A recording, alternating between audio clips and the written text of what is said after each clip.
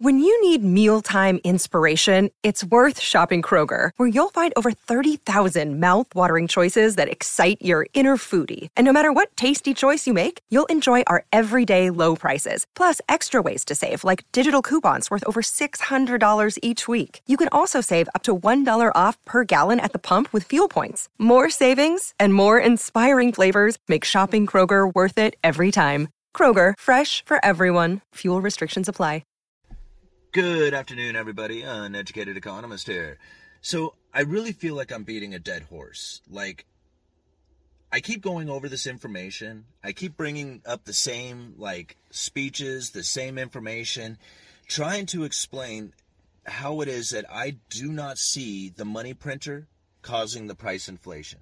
I know it's a very easy one-in-one kind of thing to say, look at these two.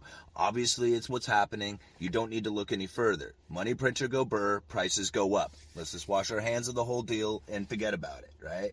There is no need to look any further. That's what's causing the inflation. Now, it is really easy to do that. And if we follow this logic, we are going to run into a hyperinflation scenario, where the dollar is totally destroyed, where there is no more use of the U.S. dollar. The Federal Reserve note goes bye-bye. Now, this is the logic that we would have to follow if it's the Federal Reserve's money printer go burr that's causing the price inflation. This is what we would have to say. I would like to think that the men and women up at the Federal Reserve are smarter than the uneducated economist. I mean, I don't know if they are or not. I've never really spoken to any of these people, but I would just assume that they probably know a little bit more about economics than I do.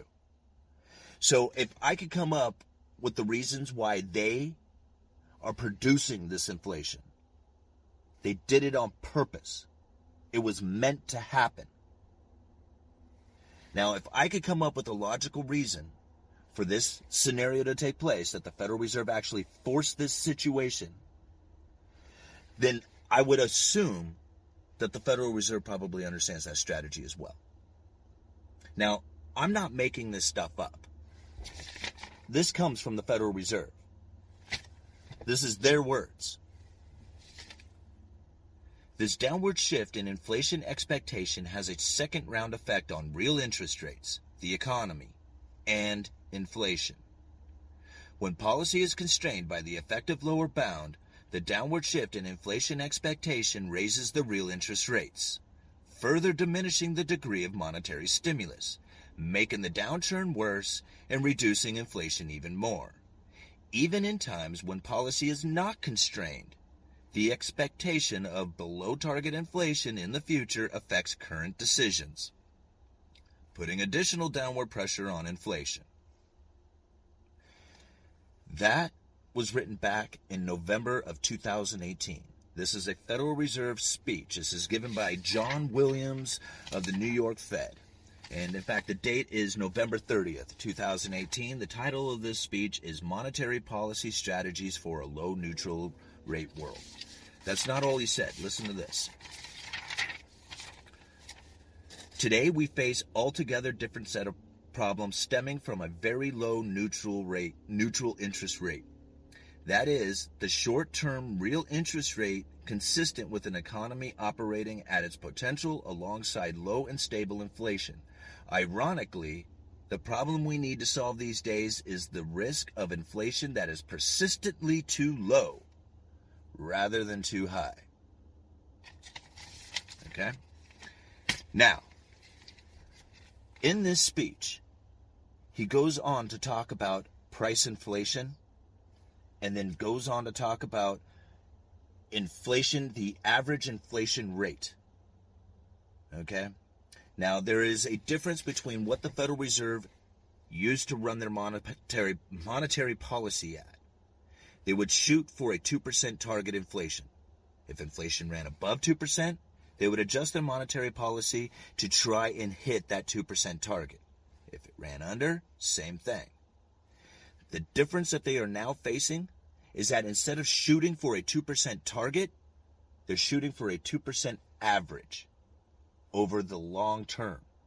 We do not know what that means. They didn't say if it's a long-term average over 10 years or 5 years or 6 years or 20 years. They didn't tell us.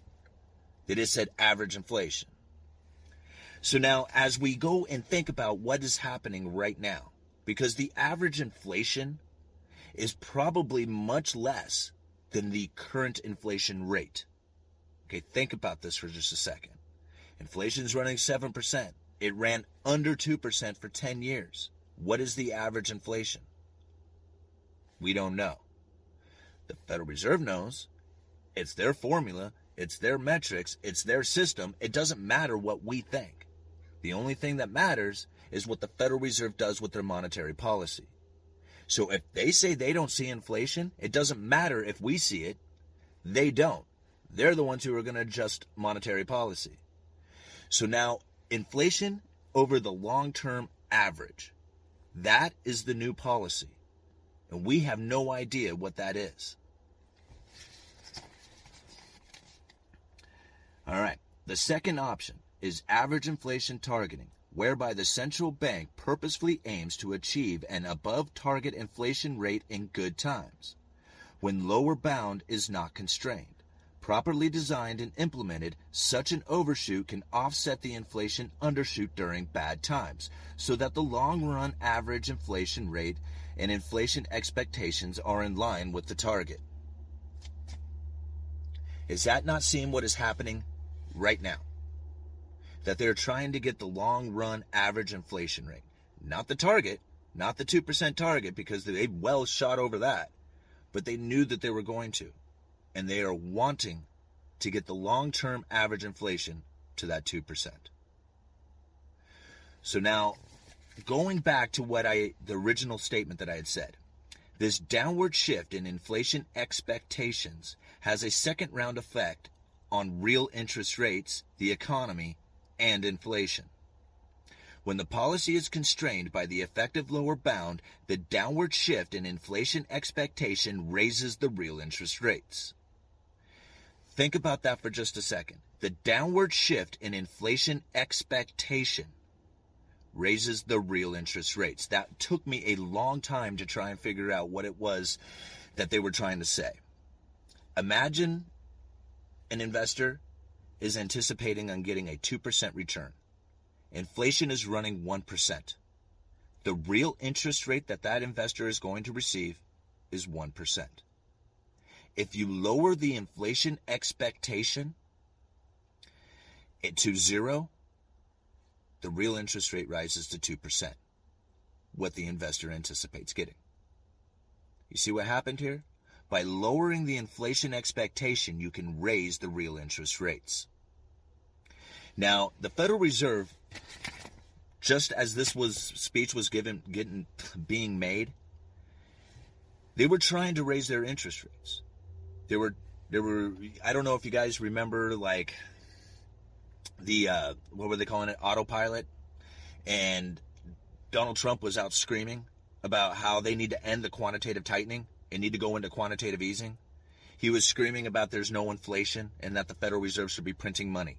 I will leave a link down in the description of Donald Trump saying that they need to end quantitative tightening and fire up quantitative easing, lower interest rates, and basically cause more inflation because there was none. I mean, that's ultimately what he was saying. Can you imagine right now, just let's take a second, and imagine if we had listened to Donald Trump, or if the Federal Reserve had listened to Donald Trump back when he made that statement, what kind of hell we would be in today with all the money printing that would have taken place.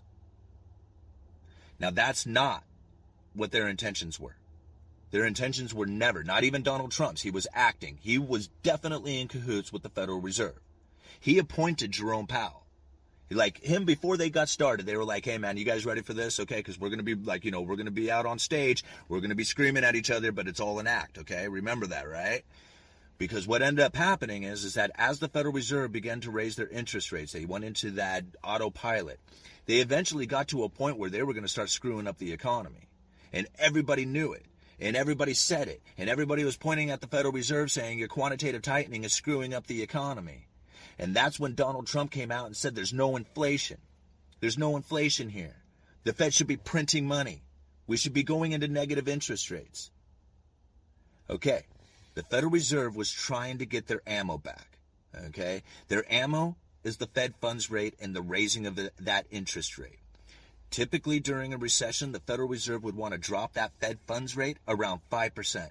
This would get people out there borrowing money to buy cars, to, houses, go on vacation, to pretty much get the economy moving. So dropping that Fed funds rate is how the Federal Reserve used to stimulate the economy with their monetary policy. The problem is, they hit zero. They were at zero interest rates. So trying to get that interest rate back up to 5% was very difficult for the Federal Reserve, and they could only get a couple of percentage points before the whole economy started shifting. Okay, because what ends up happening is that there's something called they call it the natural rate or the neutral rate. This is the interest rate while the Federal Reserve is neither stimulating nor restrictive to the economy. That neutral rate is very low. It's like almost zero. So anything above that is going to be restricting the economy, and anything below it is going to be stimulating the economy. And since they're at the zero lower bound, there is no room to move. So the Federal Reserve was trying to get those interest rates back. Once they got it up to 2%, started screwing up the economy, Donald Trump came out and started screaming, "There's no inflation!" What was he doing? Lowering the inflation expectation, raising the real interest rates, right? That's what the Federal Reserve is saying right there. I mean, how did they put it?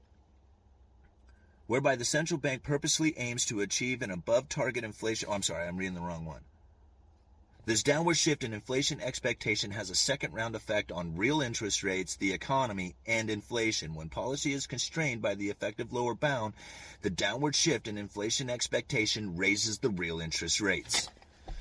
So as the Federal Reserve was running out of their ability to raise interest rates, Donald Trump came out and started lowering the inflation expectation by screaming at the Federal Reserve, saying that they need to lower their interest rates. They should be printing money. This was raising the real interest rates. Think about that for a second, guys. The two of them were working together to make that happen. All right. So now, here we are in this situation in which that people are saying that the inflation is obviously too many dollars chasing too few goods. Okay, let's start at zero, right? What ended up happening when the pandemic kicked in? We had a diminishing of goods and services. Now we got too much money chasing too few goods and services. On top of that, the Federal Reserve started printing a bunch of money. So now we can look at all this money printing as the reason that we have this price inflation taking place. We would have had it anyway. Okay? Because there is a diminishing of goods and services out there. Less economic activity has taken place. Now, one of the things that the Federal Reserve is looking at is money velocity. Here, I don't know if you guys can see this or not. My camera's kind of messed up, right? But this is money velocity, and I'll leave a link down in the description for you guys. And you can see that money velocity has tanked, absolutely tanked. It's the lowest it's ever been in history. You can take this chart back as far as they can go, and you will see that money velocity has hit the toilet. Now, this is something you have to think about, because this is really where inflation comes from. I will leave another link down in the description to a video that talks about money velocity. It does a great job of it, and it explains why it is that you see price inflation when money velocity starts to pick up. But when it is in the toilet like this, you're not going to see the inflation. Now, this is a chart of personal savings. You can see that there was a huge spike in personal savings. This gave people a lot of ability to be a consumer. The demand went through the roof when those stimulus packages came out. They gave all those stimulus packages to people, and they went spending like they were drunken sailors. And this was a boom to the economy. As everybody was talking about the massive, overwhelming consumer demand. Well, what did that do? It lowered the inventory levels, right? Goods and services. Too much dollars chasing too few goods and services. So no matter what happened, there was going to be price inflation because they had severed the supply chain. Told everybody, go home, don't go to work, don't manufacture, don't do anything, but sit on your couch and watch TV, and we'll send you a check, and no worries, don't even worry about paying rent. or making your house payment. All this is stimulative, right? If you didn't pay your rent and you didn't make your house payment and you didn't save that money, you spent it. Now, all that money is out there sloshing around. This is bank reserves, right? This is reserves of deposits of institutions. And you can see there is a huge spike in the amount of reserves on deposit. So where did that money go? Well, it's sitting at a bank. Now, this money could go into the system, but it has to be lent into the system. So now think about lending into the system right now. You can, car sales, all that other stuff, these are really high numbers. But how many cars are actually selling? How many house mortgages are actually being written? Yeah, there was a lot of refinancing of houses, but how many actual purchases of homes when you have a depleted inventory level as you do such as this? See, money velocity is in the toilet. The reserves are sitting at the banks. People's savings are in the toilet. See, this is the reasons why I don't see the inflation like everybody is talking about. It's because the money printing didn't do it. It was the severing of the supply chain that did it. See, you can kind of compare it to World War II, when all the supply went to the war effort. The only difference is that when all that supply went to the war effort, it actually got consumed by the war. See, right now, we have this supply chain breakdown, and everything is sitting in warehouses. It's sitting on rails. It's sitting on ships. It's sitting somewhere, but not on the shelves. But that's starting to change, and inventory levels are starting to rise. It's going to happen at the exact same time that the Federal Reserve wants to raise their interest rates. And now, as this inventory levels begin to rise, people are going to notice that prices are going to stop rising. In fact, they may even come down a little bit. The important part is that they won't continue to go up. And that is going to be called disinflation. People are going to confuse that with deflation. Disinflation means that it went from 7% down to 5% or 4%. That's disinflation. It's not going up at the speed that it once was. And since they're shooting for an average inflation, that interest rate or that inflation rate, that can come down to 5%, 2% over the long term. We don't know how long or how much they want that interest rate or that inflation rate to be. That is going to be entirely up to the Federal Reserve's formula for figuring out average inflation, whatever that is. So this is where we have to think about things, not think about it in a sense of like money destruction like the 1970s, because that was dollar destruction taking place. That was the dollar losing confidence. In fact, Jimmy Carter, they call them Carter bonds. They wrote U.S. treasuries due in German marks and Swiss francs. Think about that for just a second. Think about Evergrande. They wrote debt in U.S. dollars. Why? Because they got the best deal in it. They had a lot of people who were confident in buying Evergrande debt if they were going to pay them back in U.S. dollars. They wanted to get paid back in U.S. dollars. Well, back in the 70s, there was such hatred for the dollar. There was such loss of confidence about the U.S. dollar that they wrote, the U.S. Treasury wrote up bonds due in German marks and Swiss francs. Look them up. They're called Carter bonds. In fact, I'll find a link and I'll put it down in the description for you guys. So this is not the same situation as back in the 70s, and it's not the same situation as back in World War II. This is a completely different one. It was a fabricated inflation scenario. They did it on purpose. They severed the supply chain. They dropped the inventory levels. They caused, more dollars to chase fewer goods and services, and it didn't matter how much they printed after that. They could print as much as they wanted. They already had the inflation scenario coming, but they had to convince us of it. They had to get the inflation expectation to rise. And if you can get the inflation expectation to go up, you'll get people to start spending that money, especially if you have low interest rates.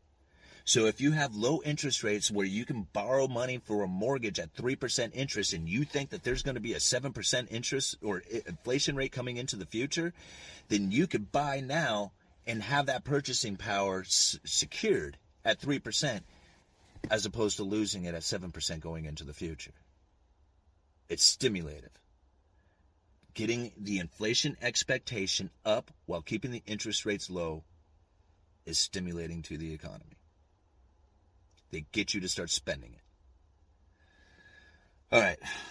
I'm going to leave it at that for right now. I'm going to leave a ton of links down in the description for you guys. Uneducated Economist. You guys let me know.